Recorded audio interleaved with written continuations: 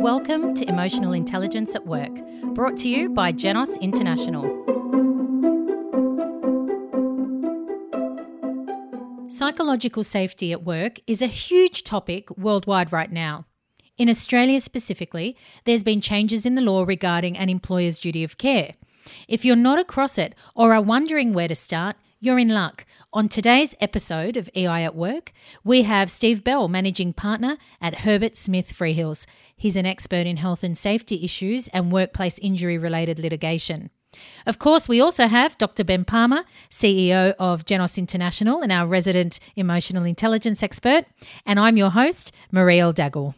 Welcome, Steve, and thank you for joining us today. My pleasure. Thanks, Marie. And hello again, Ben. Nice to see you and speak to you. Likewise, Marie, and thank you, Steve. I'm really looking forward to this discussion around this important topic.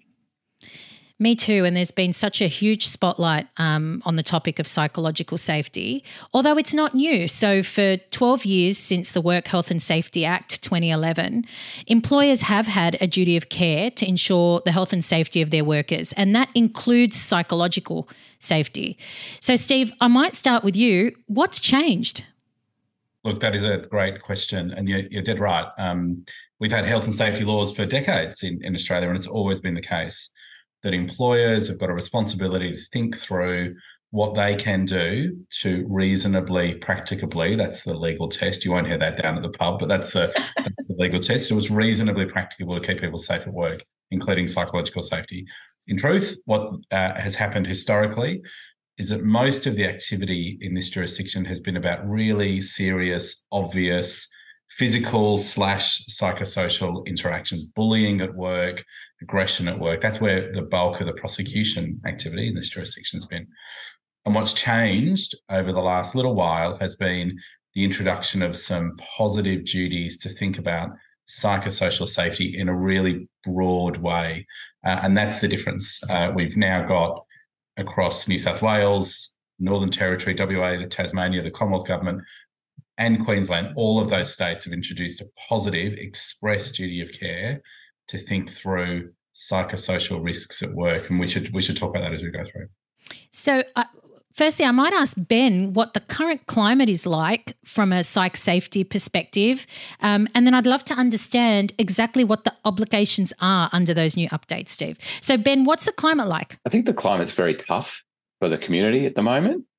Got rising interest rates. You've got lots of issues associated with fire, flood, COVID and things like that still rummaging on. And I think organisations where the current climate for psychological safety isn't great are often those that face into the public: education, healthcare, aged care, police and emergency services, transport, public transport. There are, often issues to do with how the public interacts with those type of organisations.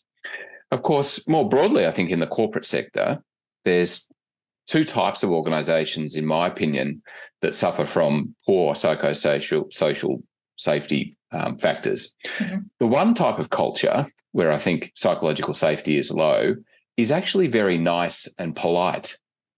Everybody's very friendly with each other for fear of disrupting kind of relationships. Now, why is that not psychologically safe? Well, in that kind of environment, people don't feel confident and capable of challenging the status quo, calling out unwanted behaviour, and in fact, they tend to walk past it, and speaking up when things aren't going how they think it should be. So those overly polite cultures, while they can feel nice, often you get a lot of people nodding when they're really not feeling the right way about how things are in the workplace. The second type of culture that's kind of at the other end of that, of course, is one that's too, for want of a better word, perhaps Donald Trump-like. Not enough empathy. People are too blunt. Leaders have got their foot on the gas too much and are not concerned about the way people feel. The mindset is people are paid here to do a job. We're high achievement orientated and we've got to get on with it. And you see a lot of that sometimes in all types of organisations. So that's how I describe the current climate. Yeah, I hope that's not a terrible picture, but yeah, I think it's a realistic one for a lot of people. So have these incidences of psychological unsafety increased recently, and that's what's driven the change from a legal perspective, Steve? Oh, I think a few things have driven the change. A key sort of trigger for reflection about the impact of work on psychosocial safety, I think, has to have been the Respect at Work report. So the report that the Federal Sex Discrimination Commissioner Kate Jenkins performed to review, what's the experience, particularly of women at workplaces. And the story was poor. The story was exceptionally poor. And that led to, I think, a snowballing of the conversation about what is the regulatory response to this. Mm-hmm. Probably, historically, there wasn't a desire to do much at the Commonwealth level, no single federal law. So instead, the states and territories moved, quite quickly, frankly, to introduce some positive duties of care at the state level. Mm-hmm. And that covers a range of things: sexual harassment, the duty to mitigate bullying at work, the sort of customer aggression that Ben's, rightly spoken about, a positive obligation to have a plan, to think through the things that can cause psychosocial hazards at work, what the risks are of those arising, and then what the suite of risk controls is.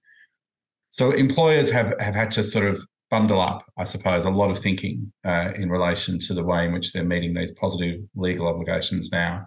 A bit about the sort of standard practice, HR, training, telling people not to bully each other, that's something. But the demand now is to be far more reflective on the actual lived experience of people at work. As Ben rightly said, the actual context in which people are facing interactions with each other, their job, the way their job's designed, the control they've got over it, and to be rigorous in the way that we've had to be about ordinary physical health and safety, to now be as rigorous on psychosocial safety. And to be frank, that's an emerging skill set for most businesses. It's a real step change. And it applies to businesses of all size, not just large corporates. Doesn't matter. Yeah. No, if you're an employer of one person or 1,000 or 10,000, the expectation is the same. The scale's different, obviously. What you need to do, and the capacity, of a small business to be frank, to have a conversation with their staff about the impacts on their mental health at work and the stressors. It's probably better. It's probably easier than it is to do this at scale across, an organisation that has thousands of retail or other, workplaces. But the expectations are the same. Understand the risks, do something about them. Is the message across any business of any size. And is there an or else? Yeah, well, the or else is first that people might leave work in worse condition than they arrived. That's the ultimate or else, of course. And then the or else, that's not the lawyer's answer, right? The lawyer's answer is or else. Then there's a regulatory regime. Regulators like Safe Work New South Wales, WorkSafe Victoria, can knock on the door of any employer, ask them what it is they are doing to meet this positive duty of care. And if they think they're not doing enough, or if there's been an incident and they're investigating, the business's response or the circumstances that led to it, then they can run an investigation and ultimately a criminal prosecution. When my team and I work with clients who are alleged to have breached the health and safety law for whatever reason, we deal with in the criminal courts, the ordinary, the magistrates court down in Melbourne, the district court up in New South Wales. That's what's at stake, is a criminal allegation and a conviction and a fine for a company or even for the people who work within it. Steve, I was going to ask you, can I, Mary, just jump in here about insurance? Yeah. Let's say an organisation has been negligent in the sense that they knew they didn't have a psychologically safe workplace and did nothing about it. Sure. Are there insurers still obligated to insure them against these fines and things like that? Or do you want to just talk to that a little bit if you can? Yeah. So, the core principle of insurance is that insurance shouldn't really cover you for a criminal fine. Ben, you and I drive on the freeway on the way home, we get a speeding ticket. Well, more for us, right? We shouldn't be able to then turn around and ask for somebody to cover that cost. That's our criminal risk. We've breached the law. There's a personal consequence. So in principle, you ought not be able to get insurance that covers a fine. Now, there are some states and territories where you can, but there are also some states and territories where it's expressly prohibited. Victoria, for example, has just introduced this law to say that you cannot, it's unlawful to take out an insurance policy that would cover you for the outcome of a WorkSafe prosecution for the penalty that might arise.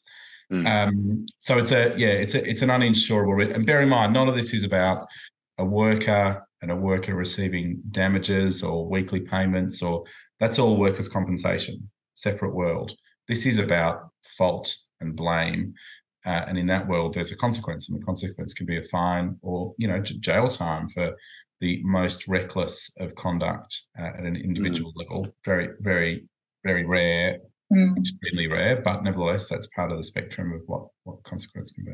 And then there's consequences for the organisation from a lot of different perspectives, right, Ben? Like, for example, Comcare had some research that they conducted last year where they found that for the average time off work for someone with a psychological injury was 25 weeks. What are the organisational consequences, Ben? Well, there are huge costs associated with, backfilling roles and recruitment, talent retention, talent attraction, all those sorts of things are now, big issues on the P&L of organisations in the tight labour market that we are, if we just even take out the moral obligation of it for a moment. But yeah, I think, there are huge costs when somebody goes on stress-related leave. There are huge costs on the rest of the workforce around that individual. And if people, and a lot of people, I'm sure Steve's probably got the stats with him, but, when somebody goes out on stress-related leave, they very rarely actually come back to the workplace if that stressor has been quite significant. And so, the recruitment, replacement, retention costs, all those things are bad. Then finally, the big impact, of course, too, is on your so-called employment brand. You can jump on Indeed, LinkedIn, any of those big sites now, and look at people's comments on organisations they've left and why they've left them. And I think that is a big starting place for people thinking about joining an organisation. I'm thinking about joining this aged care organisation. Well, jump online and have a look at the reviews from staff on it. There's so much information at people's fingertips now that if you haven't got a psychologically safe workplace, I think the public more than ever know about it. I think there'd also be an impact on things like innovation, the ability to collaborate as a team, your workplace culture, things that take a very long time to work on and improve. I'm going to go out on a limb here and assume that, Steve, you probably have seen more companies getting culture or psychological safety wrong. And Ben, given you help companies address psychological safety, you probably see people doing it right. I'm going to start with Steve because he's our guest. What are some of the biggest mistakes you've seen companies make, and what have been the consequences? Look, I have some wonderful clients, Marie, and they are trying really, really hard. See what you shouldn't assume. Tell us what they're doing. But we spend as much time around the board table discussing this in a positive sense as we do at the bar table at court, talking about this in a negative sense. So, I get to see kind of both ends. This is really challenging. There's just no two ways about this. This is asking for a degree of sophistication and a skill set that doesn't necessarily exist in every organisation. It is asking for organisations to draw together teams across HR, health and safety, risk, corporate management, ops, and to have, real world discussions about the issues affecting people at work. That is hard. That is the hard bit, to be honest, is actually identifying the who and the skill set and the resources to have this space in busy organisations to pause and ask these sorts of questions about themselves. So organisations that are doing it well are drawing all that together. Organisations that are struggling, to be honest, don't know where this goes, and they're a little frozen about what it is they should be doing. But it's a range of things that need to be thought through. How a business is going to respond to somebody with serious mental illness in the workplace is actually a totally different school of thought than how you deal with the mental health impacts of the way in which you design work or supervise people or give them job security. To this other end of that spectrum, all important to how do we design jobs that allow people to thrive? What is the leadership capability? What is the degree of internal civility?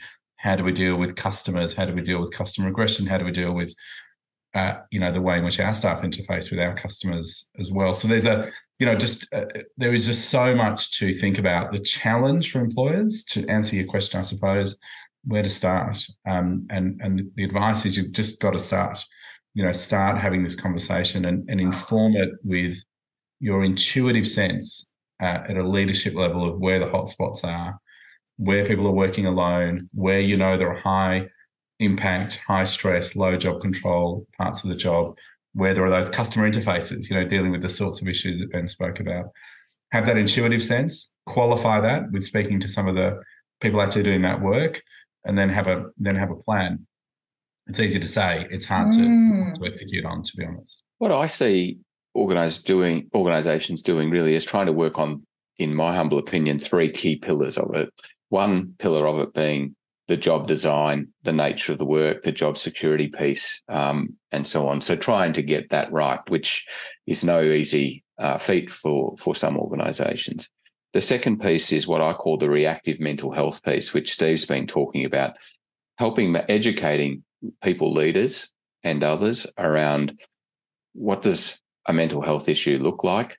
How do we perhaps tell when somebody might have a mental health issue, and how do we handle that? That's everything from having the EAP provider, encouraging managers to reach out and just check in with their staff, and really knowing what to do when somebody has a serious mental health issue pop up for them. Let's call that the reactive piece. And then the third piece I call the proactive bit. This is the bit that Janos does a lot of work in, which is the positive psychosocial culture part. Do people feel confident and capable to speak up? Do people challenge the status quo when they feel to? Do leaders not walk past unwanted behaviours or walk past it? That's the bit I think is I think organisations have always worked on that, but not necessarily from the point of view of needing to do it from an occupational health and safety point of view. And so I think the new part, Steve, that I'm sort of seeing is a lot of organisations saying, gee, we better really do the listening sessions, the organisational survey. Let's really understand how our people are feeling about their work and the relationships that they have at work. And I'm finding organisations leaning particularly into that space with programs really that help people step into authentic dialogue with each other and call out, wherever there are people, there's conflict, and that's not going to go away. But having scaffolds, protocols, and ways of working that recognise that conflict and lean into it, I think, is a very healthy part of psychological safety. So, I mean, I agree. I think, there's so much focus now on how it is you deal with a person who is a victim of adverse behaviour at work. And what we used to do, community, industry, what used to be done was you'd wait for a complaint and then you'd deal with the complaint. And sometimes you would deal with that complaint in a way which meant that the story of what happened is not told to anybody because it's dealt with in a confidential way and it's not brushed under the carpet, but it's attempted to be dealt with in a way which manages reputational risk, but hasn't been pointed out. Reputational risk now exists whether or not you deal with these things quietly or not. And so actually the real step change is a more victim-centric way of thinking about the response to significant adverse events at work in a way which means that we're not asking them to be quiet about it. We're inviting them to reflect on how they want that story to be shared in a workplace. We're thinking about the due process, of course, for the person they're complaining about. But the sophistication, I think, of the way in which great organisations are thinking about these sorts of things in the workplace has had a massive change over the years from, keeping this quiet and dealing with somebody and perhaps paying some money to actually saying, well, this is a leading indicator for what might be a broader problem. How do we deal with the broader problem? Which is, it's the sort of thing that Ben's talking about. It's a real change and for the better, frankly. Yeah, definitely. Who's leading this change internally? Like, whose responsibility is it to make all of this happen? Is it HR? Is it the company, the management? Who should be driving this?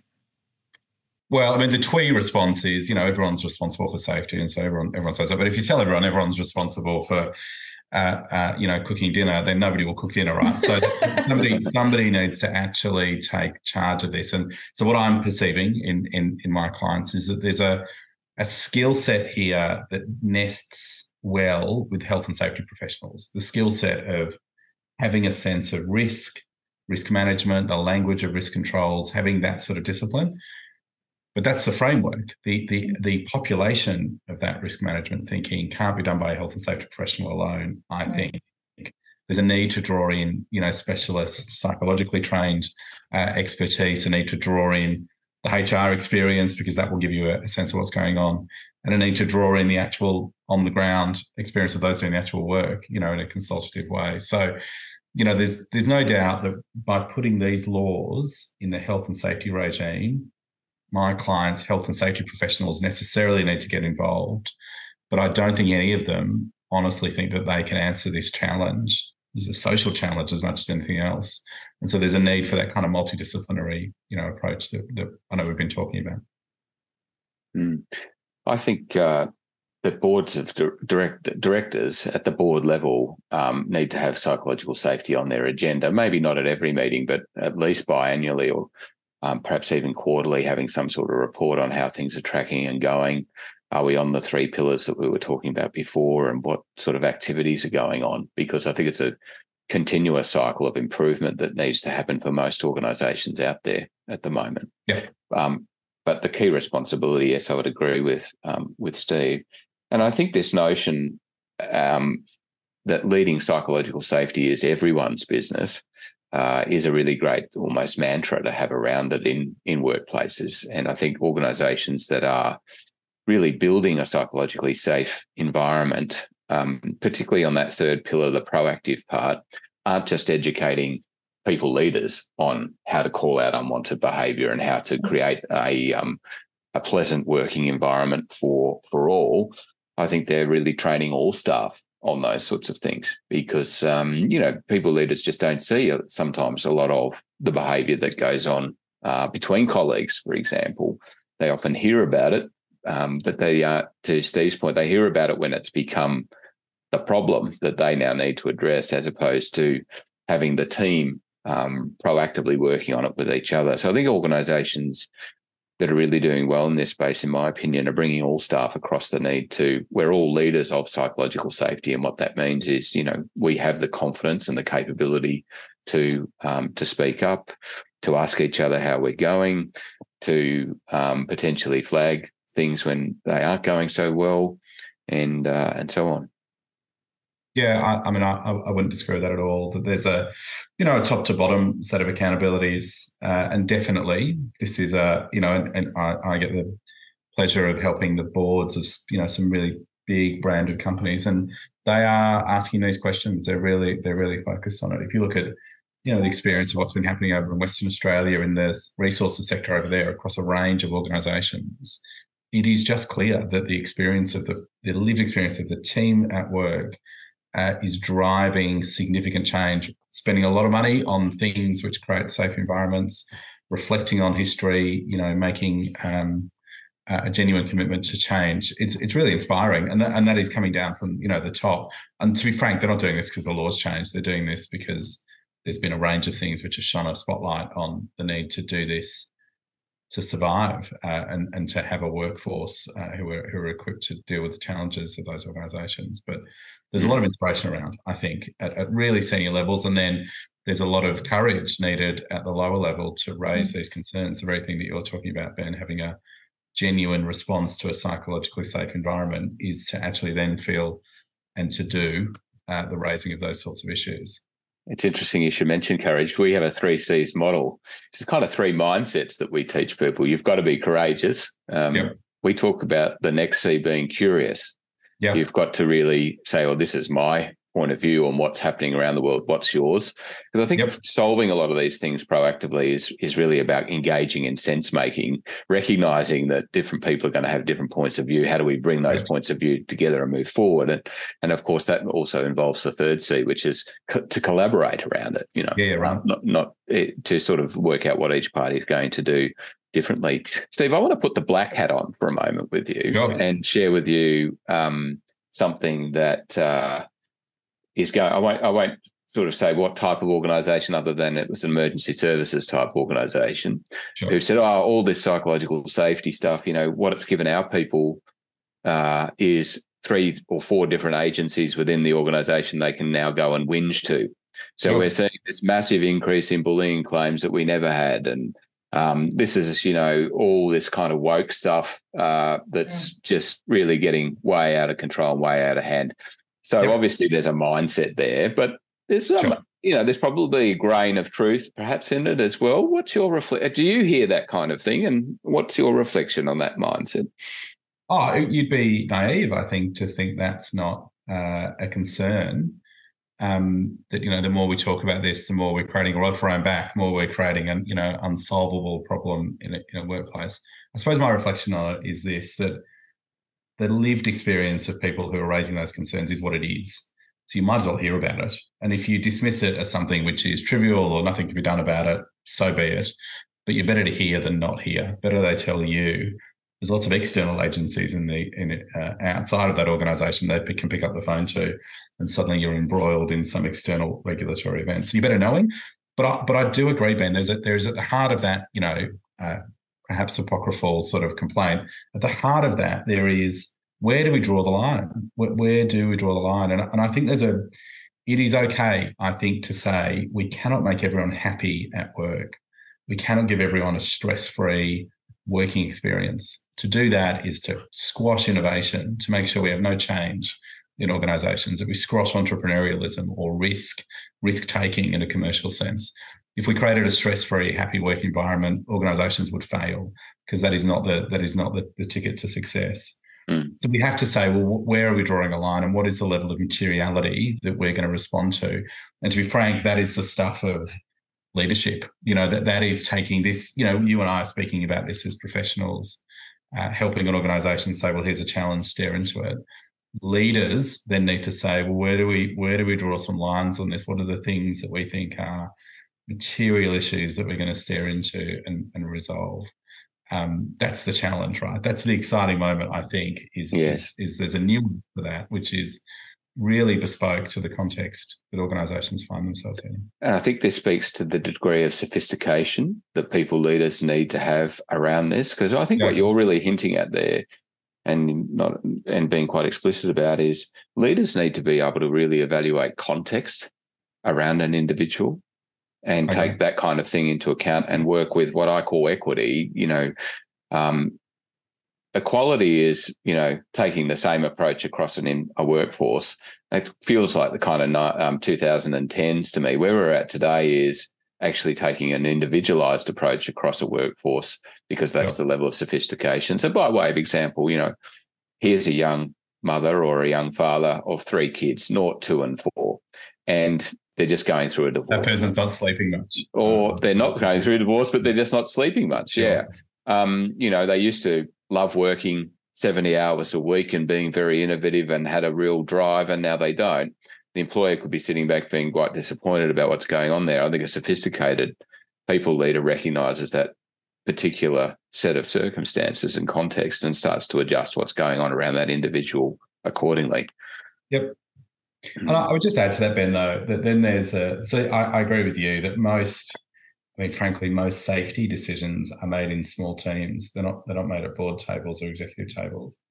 But I think there are some framing decisions that are made by really senior leadership across the sorts of organisations I have to do with, large ones, about asking the question, well, what is our parental leave genuine commitment for people returning from parental leave? What is it we do that enables success at the macro level? And you're right, the execution is going to sit on leaders, and leadership investment is never wasted. No organisation will tell you shouldn't invest in leaders. And in this area in particular, I think it's well rewarded. But there's a broader question too about, how are we setting people up for success and to thrive in the environments that they're in, noting that they will have their own struggle and they will come to work with the challenges that their personal context is what it is. But how is it we can structurally reflect on, setting them up for success? So there's 2 levels to it, I think, organisational and human. Yeah, no, absolutely. Stephen, when exactly did the law in this space change? Well, progressively over the past sort of 6 to 12 months or so, various states have been introducing what's referred to as a model set of laws. So there's a peak body called Safe Work Australia. They published a model chapter of the work health and safety regulations dealing with this issue, which says, to do the things we've been talking about, identify psychosocial hazards and have a written risk assessment and then have a plan to control them in simple terms. And those laws have been progressively introduced across the states and territories with little tweaks and amendments as you go through. But by and large, we're moving to a steady state where every state and territory is introduced. And Victoria has always, for historical reasons, gone its own way on health and safety. So they're not part of the model laws. They've got their own Occupational Health and Safety Act, but they've got out for consultation at the moment a big, significant chapter they're introducing into I'm based in Melbourne here, at my local state OHSA. So that'll introduce, I would imagine, over the balance of this year too. The headline point, I think, is now's the time. Now's the time to be clear that you have an understanding of what's asked of you as an employer and that you can demonstrate movement. You're at risk. If you're a national employer or an employer in any of our states, you are at risk if you haven't moved on this. Now, it's not to say you need to reach a standard of perfection straight away. No one's going to go from 0 to 100, but there's probably a diminishing excuse for not starting. Right. Are you across work health and safety laws in New Zealand, and how do they compare? I ask because we do have quite a few listeners in New Zealand. Do you know what's going on there? I can't say that I know whether or not there's a specific chapter being introduced to the New Zealand regulations. It's really been driven by Safe Work Australia. But if you were to look across the sweep of history, New Zealand introduced almost identical health and safety laws 4 or 5 years after we introduced them in Australia. And just so happens they picked them up and they thought they were a good model and they adopted them. So there's every reason to think some change like this is coming across New Zealand. The governments who fund workers' comp regimes, in putting aside the morality of this and the social need, are highly motivated to reduce the number of stress claims on those systems because they're expensive claims. Because as Ben says, a stress claim in inverted commas, but a mental health injury at work has a long, long tail. It's hard to get people back. People suffer serious, life-changing consequences of all of that. So there's a cost, to not be too blunt about it. There's a cost on the state. So the state's doing everything it can, pulling every lever to try and mitigate that risk in a financial sense, that impact, amongst all the other reasons they've got for making these changes. So I would imagine that that's a strong motivator across the pond as it is here in Australia. Ben, what are you seeing in New Zealand? I think there's the same sort of variability that we have here in Australia in the New Zealand space. Some companies are doing very well. They're working across those 3 pillars of things that we've been talking about: job design, the reactive and the proactive parts of psychological safety. But of course, there are organisations over there, just as there are here, that do need to do a lot better.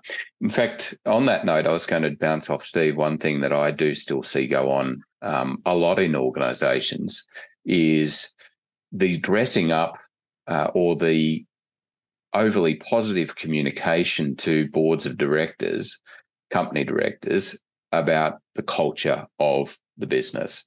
I think a lot of organisations do, for example, an organisational effectiveness or employee survey. The executive, the HR, look at that survey and dress up certain parts of it that then get communicated to the board. And my kind of advice to boards of directors, to company chairpersons, is you've actually got to get a bit more active in it and ask for those things to come directly to you. Make the executive team responsible for culture, but anything like those surveys, know that they can get very filtered before they reach you, and so take steps to proactively root out that filtering, if that makes sense. Do you see that? Yeah, no, it's a well-made point. Part of health and safety improvement is sharing bad news and sharing near misses, and that's really hard, right? Because organisationally, you want to give confidence to the board that management's doing well, and so there's a tension between those two things. But I think directors are getting quite sophisticated on that. I mean, if you think about what's on a director's plate in the Australian context at the moment, they want to know that you've got a cybersecurity response. They want to know that you've got a response to environmental risk. They want to know that you've got a ESG offering or value standpoint which matches their community and their shareholders. They want to know that you've got health and safety right. So I think directors are getting used to bad news, to be honest, because lots of organisations are on learning curves on all of those issues. So, but it's a really well-made point, Ben. There's a degree of truth telling needed across all spectrums of health and safety reporting, to be frank, including in relation to this area that we're talking about. It is interesting because on one level, you could almost say there's a conflict of interest there, in the sense that if I'm responsible for occupational health and safety, or if I'm the chief executive and I'm sort of partly responsible for culture, it's not an easy thing, is it, to go into the board of directors and say, oh, and by the way, even though that's my responsibility, it ain't going so well. And so, I think the sophistication is just being aware of that conflict and of interest, and making your executive team feel safe and confident and capable to come in and talk to the board of directors about those kind of things. And as you say, to hear that bad news. I was just going to say the message is clear. The time is now to take it seriously, and there's no longer an opportunity to hide, and not just from a legal perspective, but I think as a community we all have to really get behind this and make sure we're creating safe places. Thank you so much, Steve. Yeah, absolutely. It's been a pleasure to have you, and thank you for coming on. Yeah, thanks, guys. Thanks for the opportunity. It was a really great chat. Thank you so much.